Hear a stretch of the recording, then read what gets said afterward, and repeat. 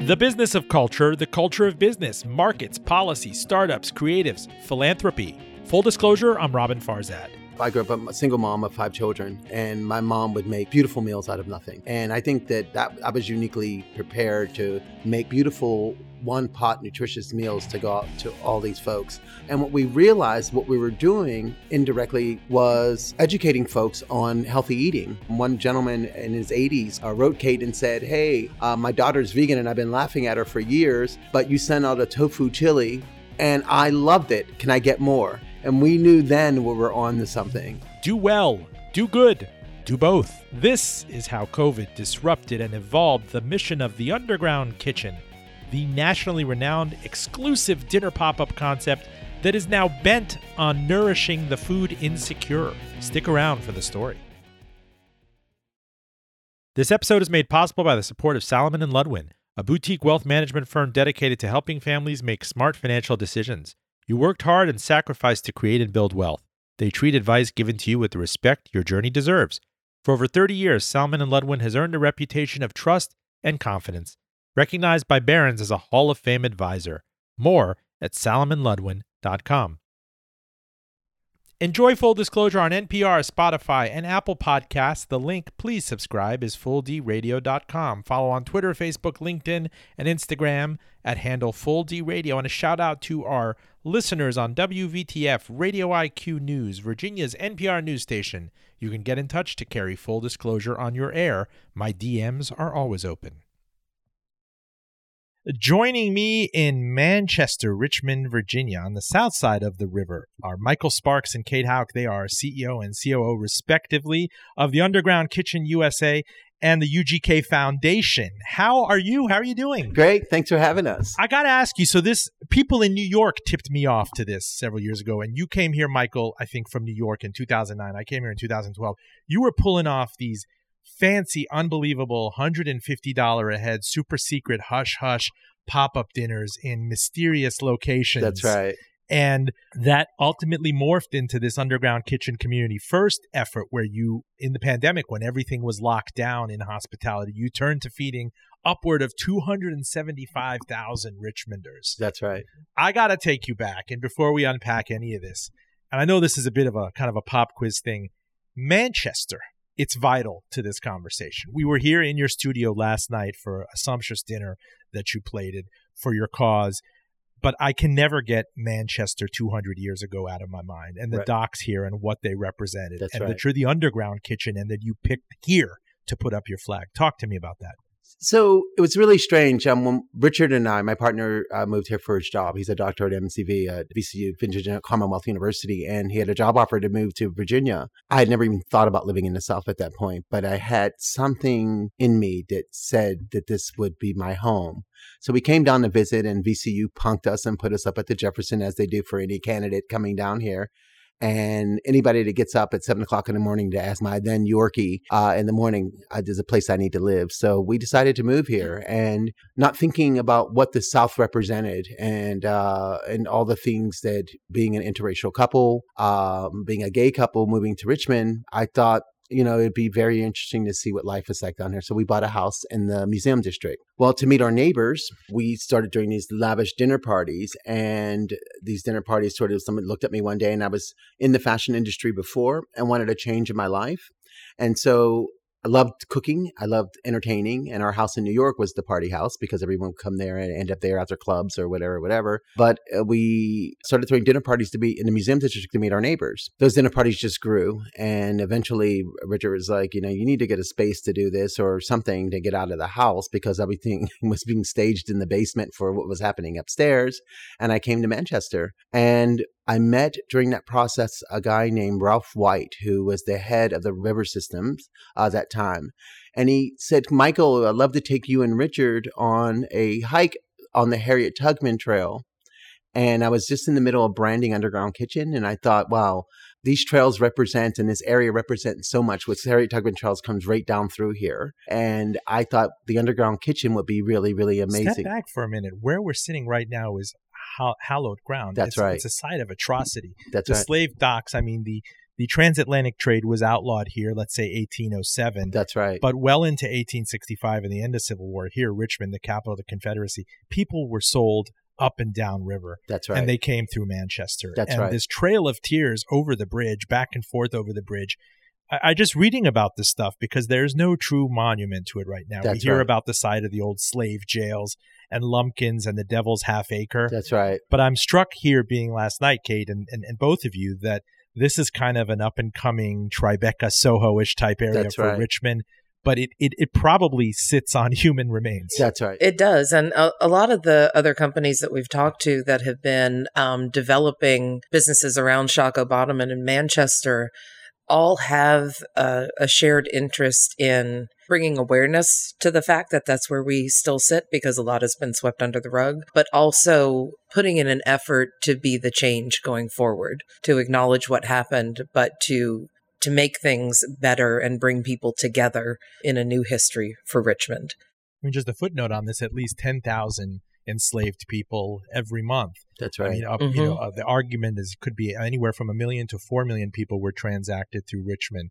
You could do an ancestry swab test now, and many African Americans can originate some sort of ancestry to Richmond, Virginia, which was the hub of the slave trade. Just recently, my brother, who did his ancestry trade, found out that we actually came through Shirley Plantation, which is just a stone throw away from Richmond. And I've been there, didn't even know it, felt the chills, felt something about this. And as I grow, I guess it's going to our 15th, 16th year in Richmond, I feel it's home. I don't want to go anywhere. I think it's important for me to be here. It's important for what we do and what we represent. And we represent the change of Virginia, the change of our history being swept under the rug. But we do it through food and wine. And that's interesting because food and wine can be the great equalizer in telling a story without being offensive. Yeah, we found it's an amazing neutral ground to begin conversations and difficult conversations. That's right. And not glossing over issues, but at least bringing a disparate group of people together to begin conversations that no one's been comfortable having in Richmond before. And again, over food and wine, which turns into friendships and fun, where people then have had that beginning together, that neutral start, and feel comfortable saying, I might not ask this the right way, or I don't even know what question I want to ask, or how I want to talk about this, but having the space for that other person to say, it's okay, let's just start. Michael, where were you born and raised? Pittsburgh, Pennsylvania. Yeah. The chipped ham sandwich and the pierogi. So, of course, you would bring that up. It was really funny. My love for food and my love for culture came from Pittsburgh because of the Polish culture there, the Italian cultures there, the Afro-American experience. My grandparents are actually from the South. My grandmother was from Augusta, Georgia, and my grandfather from Columbia, South Carolina. And they migrated during the Industrial Revolution to Pittsburgh for work during the Industrial Revolution and educated their daughters. My mom has 5 sisters, call them 6 in one hand and half dozen in the other. They were the women who molded our lives.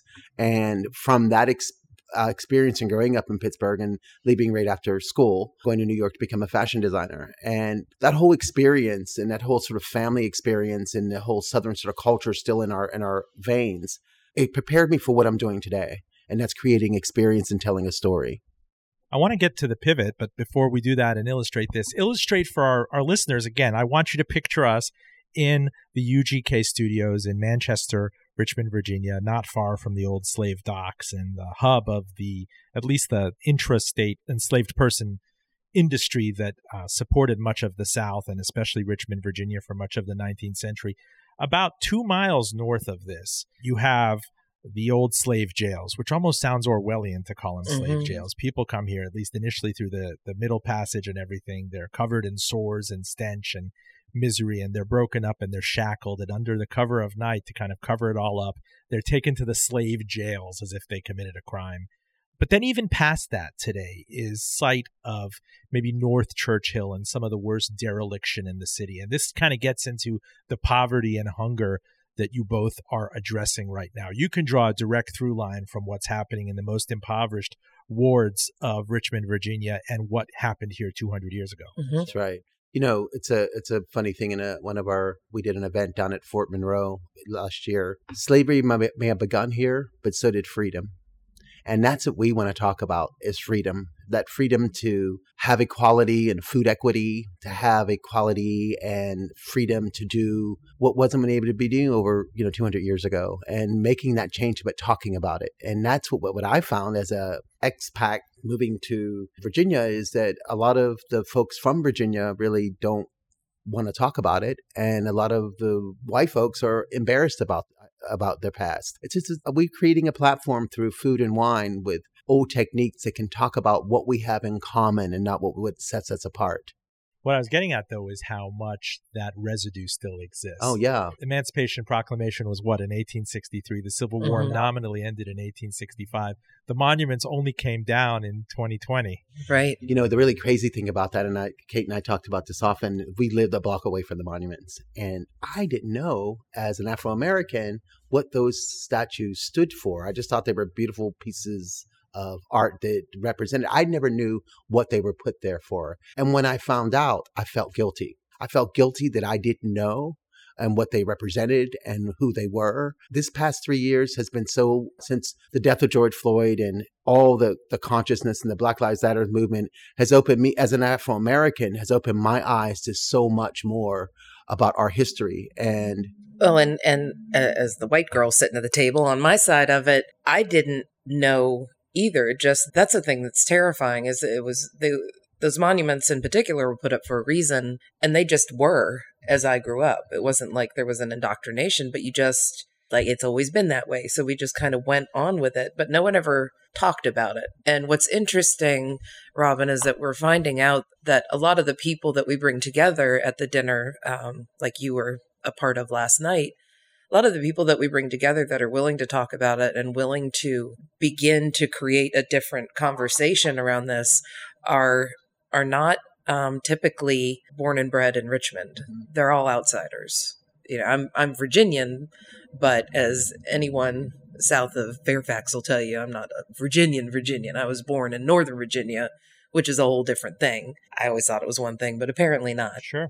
So it's just interesting to me that mindset is here, and that people are just, it's been that way, so we just don't talk about it, but we also don't move anything forward. And that's one of those things that we want to begin to change. Full disclosure, I'm Robin Farzad. You are listening to Michael Sparks and Kate Hauk of the Underground Kitchen and the Underground Kitchen Community First Meals Program. It's not-for-profit offshoot. We are in the south side of Richmond, Virginia, in Manchester. The Underground Kitchen, again, for those of you who don't know, outside of Richmond, has been a pop-up dinner phenom. Friends in New York and LA have been asking me about it. I've been in Richmond for 10 years. This hush-hush super secret society that shows up at these venues. The very last minute it's announced, but something beautiful happened. We're going to get into the discussion of the first for-profit side and then how it spawned in COVID. But tell me about launching this, Michael, from the kind of the salon, New York-inspired thing in the Museum District, which, by the way, used to be called the Devil's Triangle back in the day. That's right. They now call it the Museum District of That's Richmond. Right. But you guys started doing this around 2010? 2009 started sort of creating the foundation for it. Toward the end of 2010, we launched it. What was that first like? So again, you're picturing yourself here, a person of color, a gay man Right. with his partner, a physician, Right. and in a Richmond that still has not taken down the monuments, which has changed a lot, let's say. It has been known as an LGBT forward city. Its food scene has been exploding. This is not your father's Oldsmobile. That's right. I think that our edge was that New York international experience. I mean, it was what we do. It's how we do, when you entertain at home. And there's something like, it's different in Southern hospitality. It's a little bit, I would like to say, more sophisticated, but there's something chic about it because it's not just the food, but we dig into the culture. We find farmers who are doing unusual things and working with the environment. We find creators who are doing beautiful pottery. Everything is curated about this experience. It's about culture. It's about other cultures. It's not just black and white. It's Asian, it's Indian, but we find the best of them to come and prepare. And I want to speak to the very first underground kitchen, the very first public one my husband and I came to. And Richmond is very, as you said, it's very staid in many ways. There are, when you move here, You can be part of the country club crew, or you can be part of the soccer mom crew or the fashionable West End crew. And my husband and I had worked and lived in Richmond and Charlottesville and had young kids. So we really didn't have time to think about finding our people. Sure. And we signed up to come to this dinner because Michael and I were Christmas party buddies for years before he did this. But the very first underground kitchen was on a February evening. It started snowing, and Richmond and snow, like everything shuts down. My husband's from Boston, and he said, if no one else shows up, there's more food for us. So get in the car. By the time we got down to Manchester, snow was going sideways. There was about 4 inches on the ground.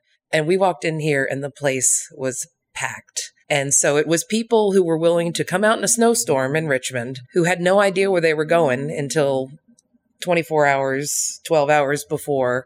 No idea what was on the menu and no idea who else was going to be here. And we walked in and we said, we've found our people.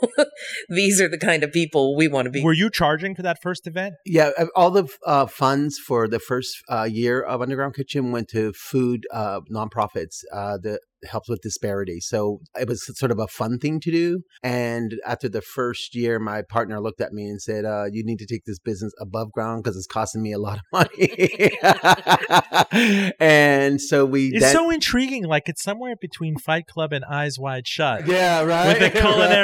With a culinary element. But people on your reputation said, you know what? I will pay and I will show up. You don't even have to tell me about the chef or anything. No. Right. Not only I will pay and show up, I will sit at my computer waiting for the tickets to be released, and I'll type my credit card number as fast as damn possible so that I can get 2 tickets, because for some reason, someone, not mentioning any names, made it so you can only buy 1 ticket at a time. So let's capture that, because this is full disclosure, and we want to get to the kind of the marketing essence of the for-profiting side. How did you establish that buzz as a newbie? How did you get that word out? This is like Twitter's explosion, pre-Instagram? Oh, yeah. It was word of mouth. And then funny enough, people showed up with people who weren't on the guest list. So of course, like we do, we let them in. So we had 60 people in this 2,000 square foot space.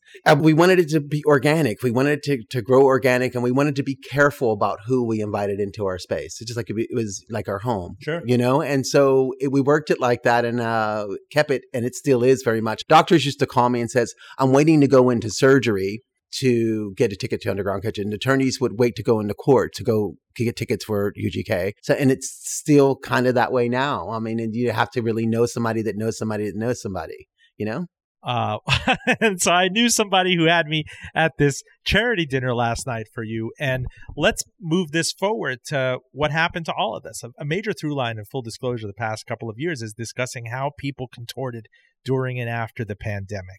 Things were going swimmingly for you. You had how many dinners under your belt by then? We were 42 cities up and down the East Coast. And Michael and I, that year before COVID, ironically during COVID, was the first time we ever had a staff.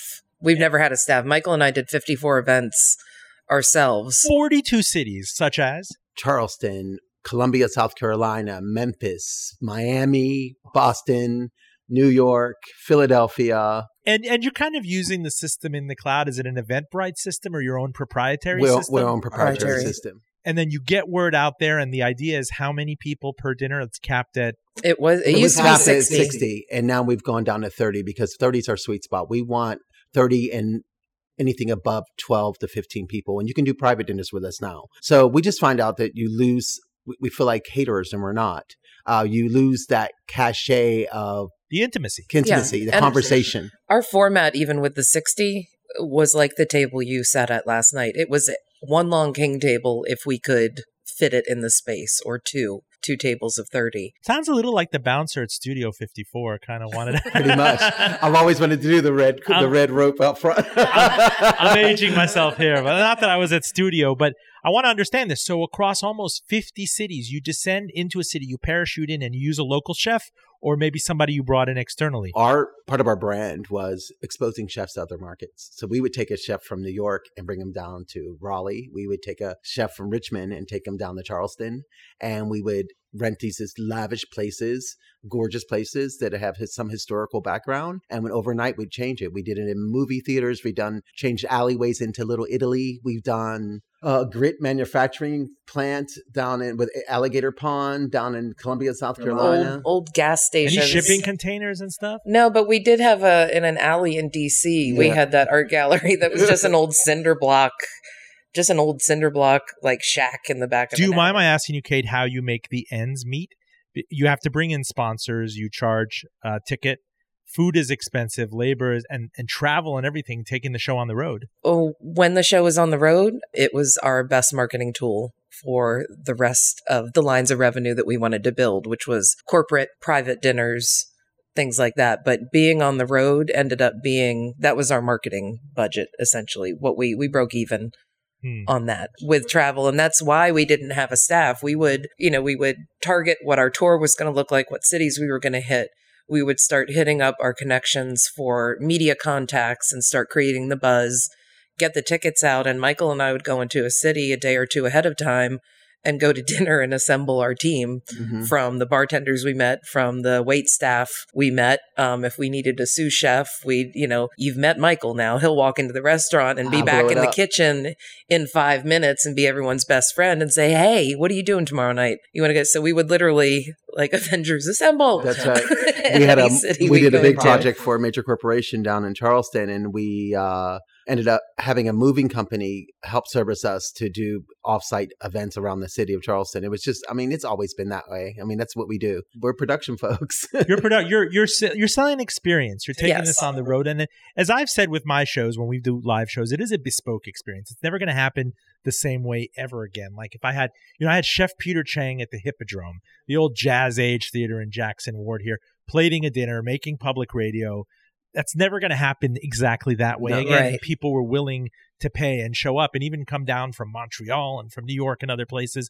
And you use this as a marketing vessel on the road to the extent that it'll help you get private label business? Private label business, corporate business. So there were several corporations before COVID hit that were national and international that were going to have us come in either to do private dinners for their C-suite teams or dinners for their top clients. Where we found our sweet spot in corporate was bringing together those intimate dinners for advertisers, for sponsors, for people like that, where they could really get to know each other. And that's where the business happens. So essentially we're just more fun than a golf course, I think. I know I'm going to piss off a lot of golfers out there, but it's where people could gather and have the chance to sit back and talk. And it wasn't in a banquet room somewhere. It wasn't in a boardroom somewhere. It was where people felt comfortable. And we've always talked about whatever that secret sauce is. Right. People got comfortable to sing along with Aretha at the end of the night. And it's a different way of connecting with someone and doing business. Kate, tell them about the Baltimore experience. This is when I thought we were going down, for real. It was... Yeah, Michael, we decided we were going to be in Baltimore, and we had another business partner at the time, and we always hit up Google Earth and Airbnb and places just to throw out all the hooks to see where we could find an interesting space. And we found one in East Baltimore, redone warehouse, a lot of like what's going on down here in Manchester. Beautiful old brick warehouse, high ceilings, exposed brick wood, the whole thing. What our business partner didn't look at was the neighborhood that it was in. So first of all, Michael is stuck in traffic on 95, getting up there with the chef and a truck full of everything day of the event. So we have to be set up by 6 and ready to go. It's 1:00 and he's calling me saying, this is it. We're done. We're screwed. We're never going to make it there. They make it there with 45 minutes to set up for 30 people that night, or was it 40 something, I think. So not only that, but they pull up in this neighborhood. There are cameras mounted at every corner. There are cops every other block, people out barbecuing on the front steps. And Michael said, I don't know, houses boarded up across the street. Yeah, it was crack shacks. And it was incredible. And so I called Kate. I said, this is going to be it. This is done. And so somebody said, Omar coming. No, just kidding. No. So the folks started arriving. We're still setting up. And we're like, oh my God, this is the worst thing The chef ever. had to make fresh pasta was on the menu. So he had 45 minutes to set up the kitchen and make fresh pasta for people who were starting to come in the door. So it's starting to come in the door. They drive up in Ferraris, Mercedes. So our driver, our logistics person said, "Oh, I got cousins up here." So he called his cousins to come down and watch their cars. People were arriving. We're still trying to make pasta and setting up. And it was a cluster of crazy. It was just cluster. And then... But you turned it into, like, Michael, again, any place where we are, and we talk about this a lot, you're coming into our living room, you're coming into our home. And so Michael said, hey, we got the wine. Let's just start opening wine. So people start drinking wine. They start helping the chef make pasta, setting the table. It was wine o'clock. It was totally wine o'clock. It was thing. And at the end, I was waiting to go on the internet to see who was writing bad things about us. And I think about 6 months later, we said, well, let's try Baltimore again. And the same folks who came to that event came to our new venue, which was the Afro-American Museum in Baltimore, and they were disappointed. They were mad that we weren't in the East End. We weren't in the East End anymore, and they were mad that we... I'm telling you, there's a Fight Club element to it. There's an element of There's this whole thing, and I'm like, do these people know what I was sweating bullets? Full disclosure, stay with us. Full Disclosure Podcast to NPR, Spotify, and of course, Apple Podcasts. The link, please subscribe and tell your auntie, is fulldradio.com. We are on WVTF, Radio IQ, Virginia's NPR news station, Radio IQ. Holler if you too would like us on your air. My DMs are always open. If you are just joining us, we are talking about the elusive Underground Kitchen, Richmond, Virginia, and the Underground Kitchen Community First Meals Program. My guests are CEO and founder Michael Sparks and COO business guru Kate Hauk. We are in their studio in historic Manchester, Virginia. I understand that things got so hot for you that Netflix came knocking. Yeah, well, a production house that represented Netflix came and we did a sizzle reel for a show. And it's still kind of working with the production house. COVID has knocked a hole in everything, so we're still waiting to see what that looks like. But we're still open. If you're looking for a great TV show, we have a great one for you. Same thing here. My thing got shot down. But tell me about March of 2020. I remember I was at home, and listeners out there who hear this, they say, Robin Farzad's going to talk about being with his wife when the school district canceled the rest of the semester and the NBA season was punted on, and you knew something was coming across the pond. Oh, yeah. It actually happened in 2019 for us because we were in Boston. Remember that was in 2020. Was that 2020? That was 2020. 2020. But before that, in that fall of 2019 is when those first little things about COVID started coming out and the coronavirus. And Michael, every day, we were working out of his house in the museum district, and he'd come down and he'd say, I'm going to get the corona.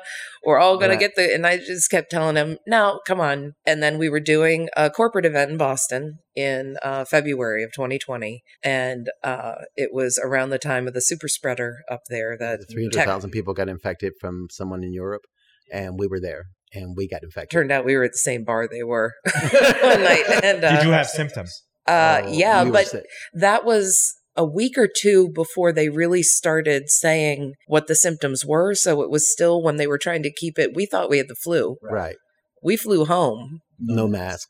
I mean, no one. Nobody knew. Well, we were slathering everything in Purell back then. Yeah, nobody knew anything. Yeah, but no, not even then. There was no mask. There was no Purell. There was nothing because we had no information.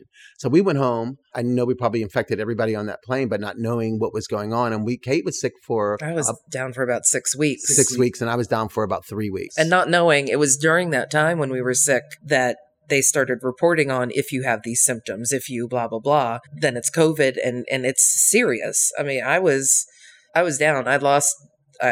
When you were down and symptomatic and out for the count for those several weeks, did you game in your head that this is something that's going to shut down all of hospitality? Kate showed up at my door and she looked at me and she says, you know what we got to do? And I said, yes. So we refunded tens of thousands of dollars worth of tickets. We shut everything down, and Kate and I pity party. And all of our corporate contracts called and said, the company that we'd just been with, we were ready to go do an international thing. And they called and they said, I have no idea what's happening, but we need to put all this on hold. Like, obviously, we're not going to. It's not like you were scrutinizing your business interruption insurance. Like, I think Danny Meyer tried to put in for it or sue his insurer to cover this. Yeah, we weren't. We were more thinking, our whole business is built around bringing people together for these intimate events. And obviously we can't do that. And it's pretty obvious that travel is going to get knocked for a loop as well. So we're pretty much, that's the basis of our business right now. So we're screwed. We just need to shut down and figure out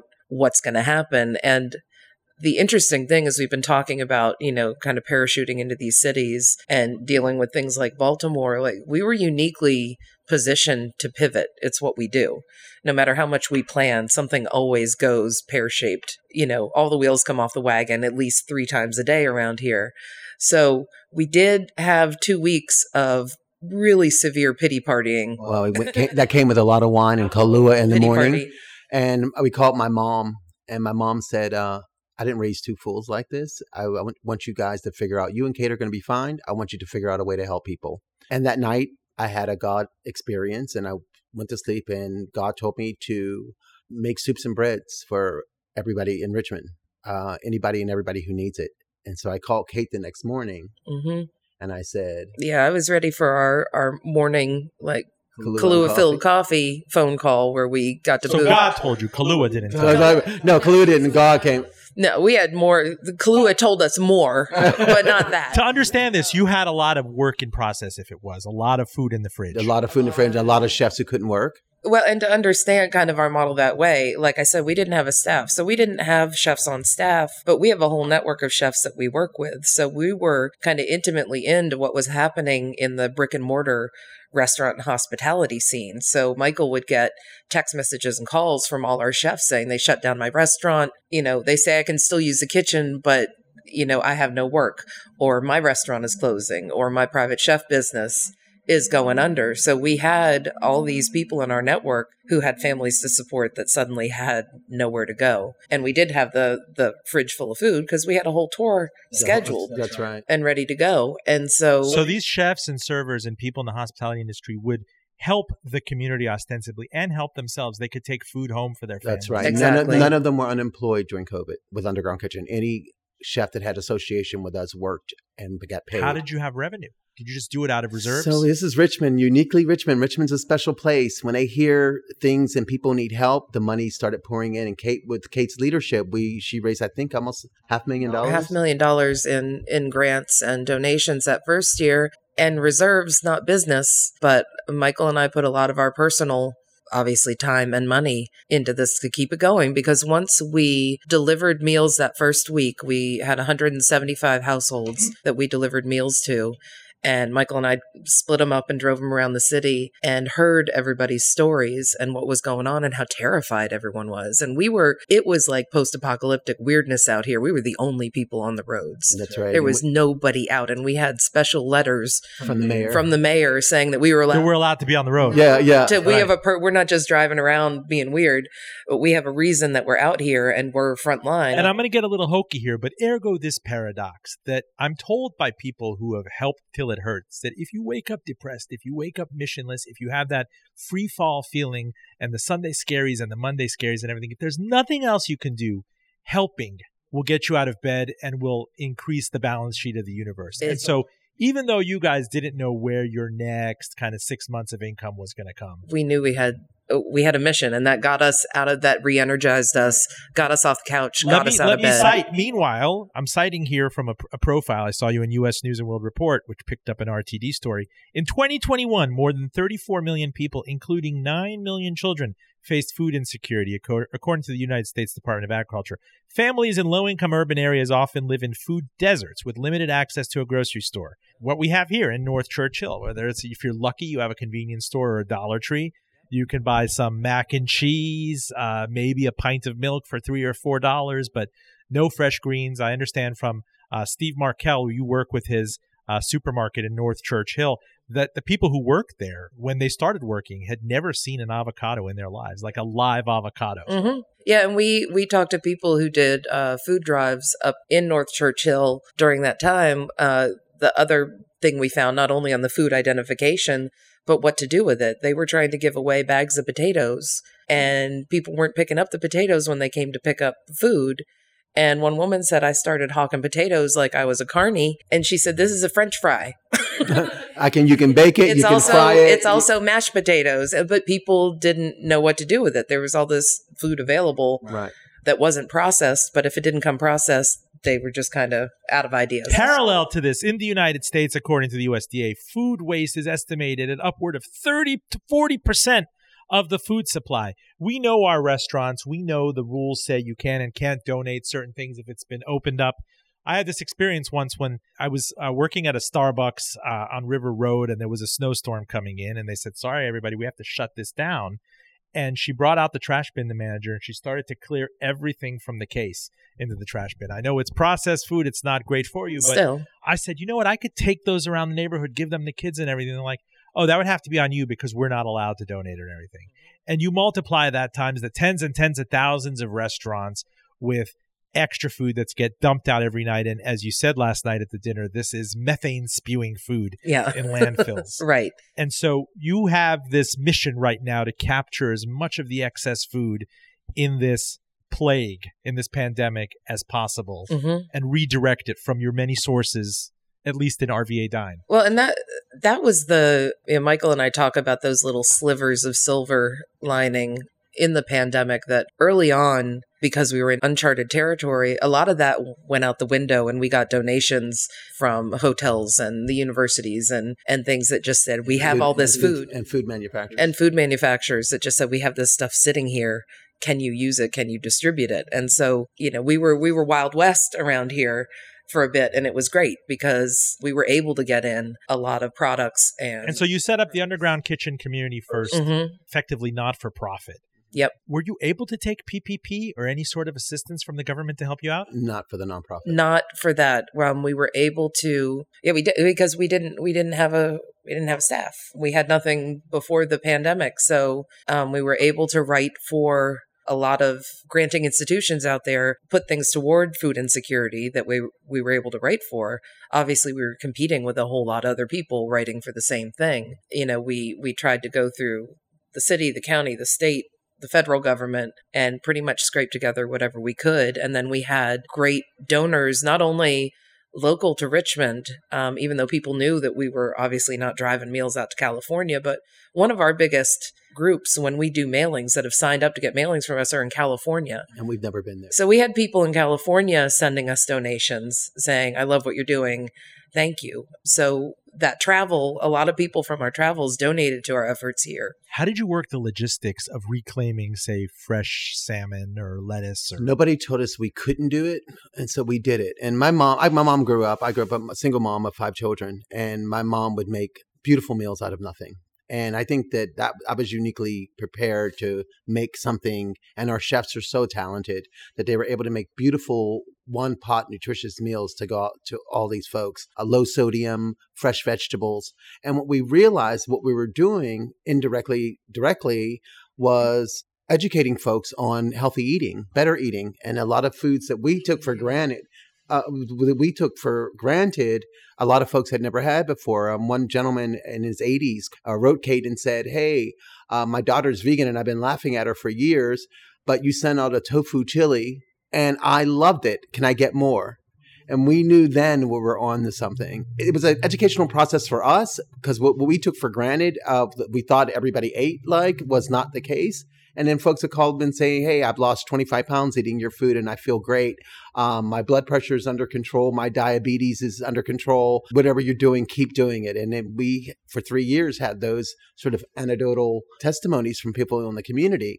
And that's when we decided we're going to keep this thing moving. We're going to do it. And under Kate's leadership, we served over 275,000 meals to date. So that's 3 years since the inception of the Underground Kitchen Community First effort. Nearly 300,000 healthy meals delivered throughout the greater Richmond community. And this is going to be ongoing. This is not per the pandemic. Yeah. This is an ongoing parallel effort to your for-profit efforts, which are back up and running and thriving. Exactly. And now we have, with the for-profit, goes a support to the nonprofit. So we're kind of going back to that first year of Underground Kitchen, that 10% of what we make in the for-profit now goes to support sending meals into the community for the nonprofit. Some of our major concentrations is our senior population, our children and family population as well. So the project will launch in April with a family meals program. So they'll get 3 meals ready to go, either in the microwave or in the oven. And then they get a food box. And it's a curated food box, almost like what you would get from HelloFresh.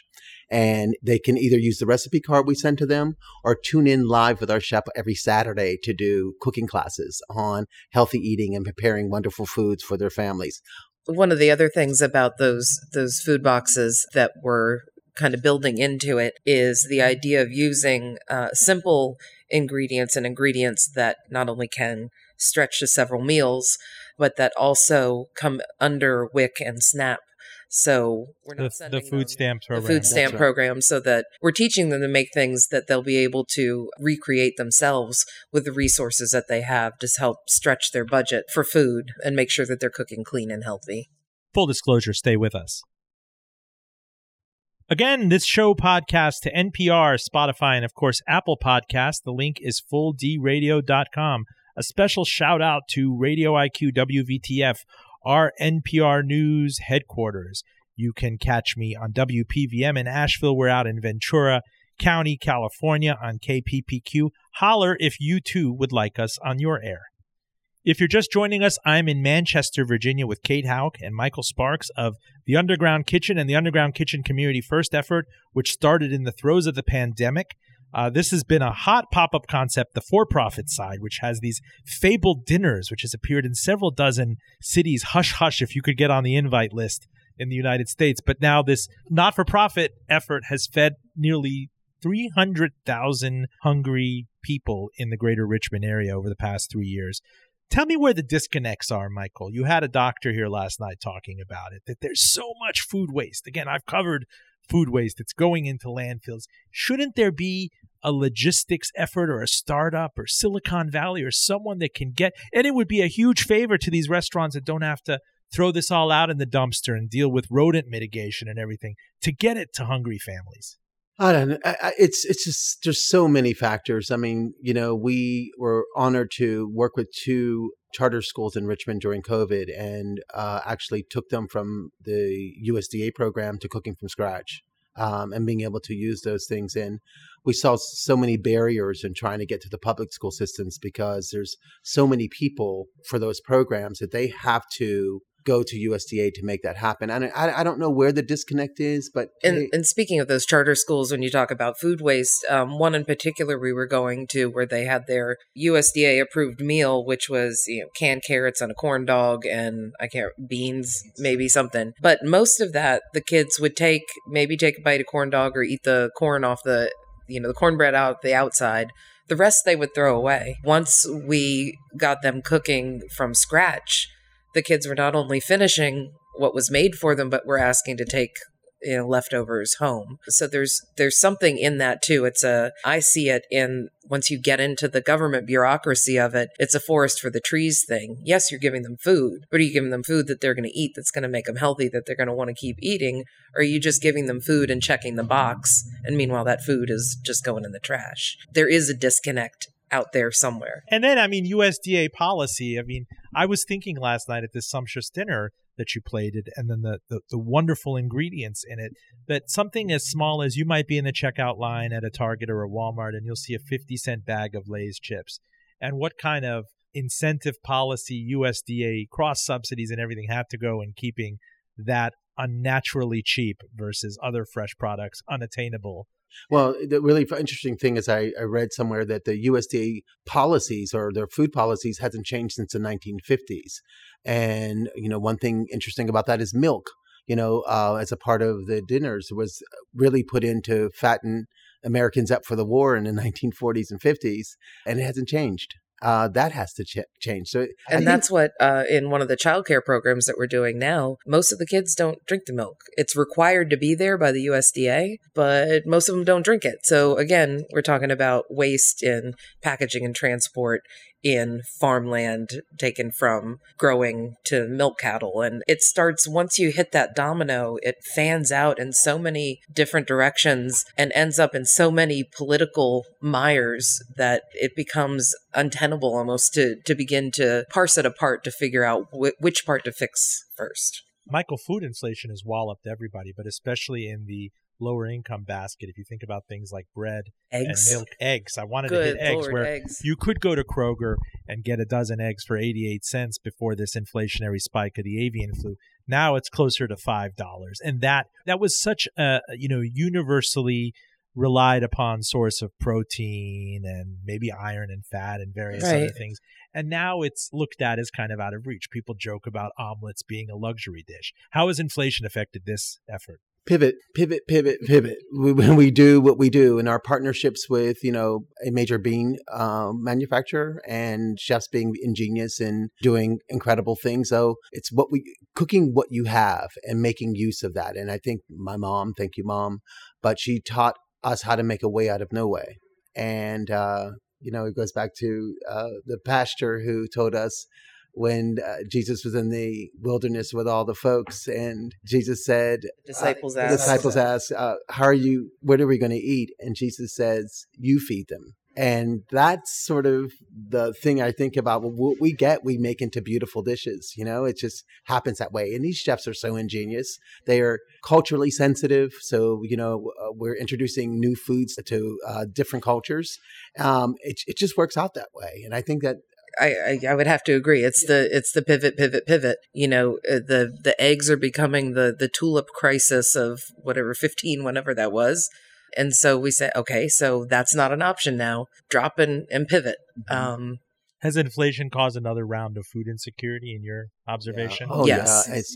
Yeah, most definitely. And again, being clever, having talented chefs, being able to use what we can use to make these proteins and vegetables work together. It's not that hard. Well, it's hard, but it's not that hard. One of the things that I think, again, a silver lining in COVID with us being out and that being such a unique experience, being out and talking to people during that time when no one else was out there allowed us to begin to build trust in communities where trust is not something that's given easily, if ever. And so we've been able to maintain that through our community connections as we have to pivot on this. Okay, so last year we told you, bring those eggs or bring this or bring whatever is useful into your diet. And now you can't. But because we were there and because they recognize us, we can say, okay, we know we told you that before, but here's where we're going now. Like, come with us. And I'd like to think that through our community partners up there, thanks to them, they're able to reinforce that and say, I know they told you one thing and now we have to do another,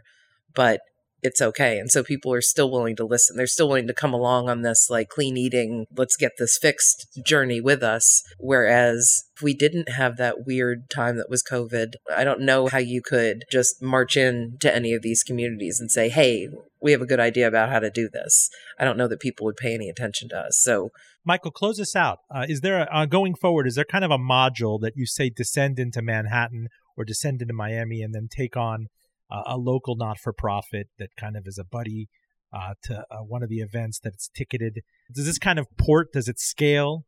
It's scaling, and it's, I think, for me and Kate and our other partner, Nancy, it's happening organically. So we go day by day of what that looks like post-COVID.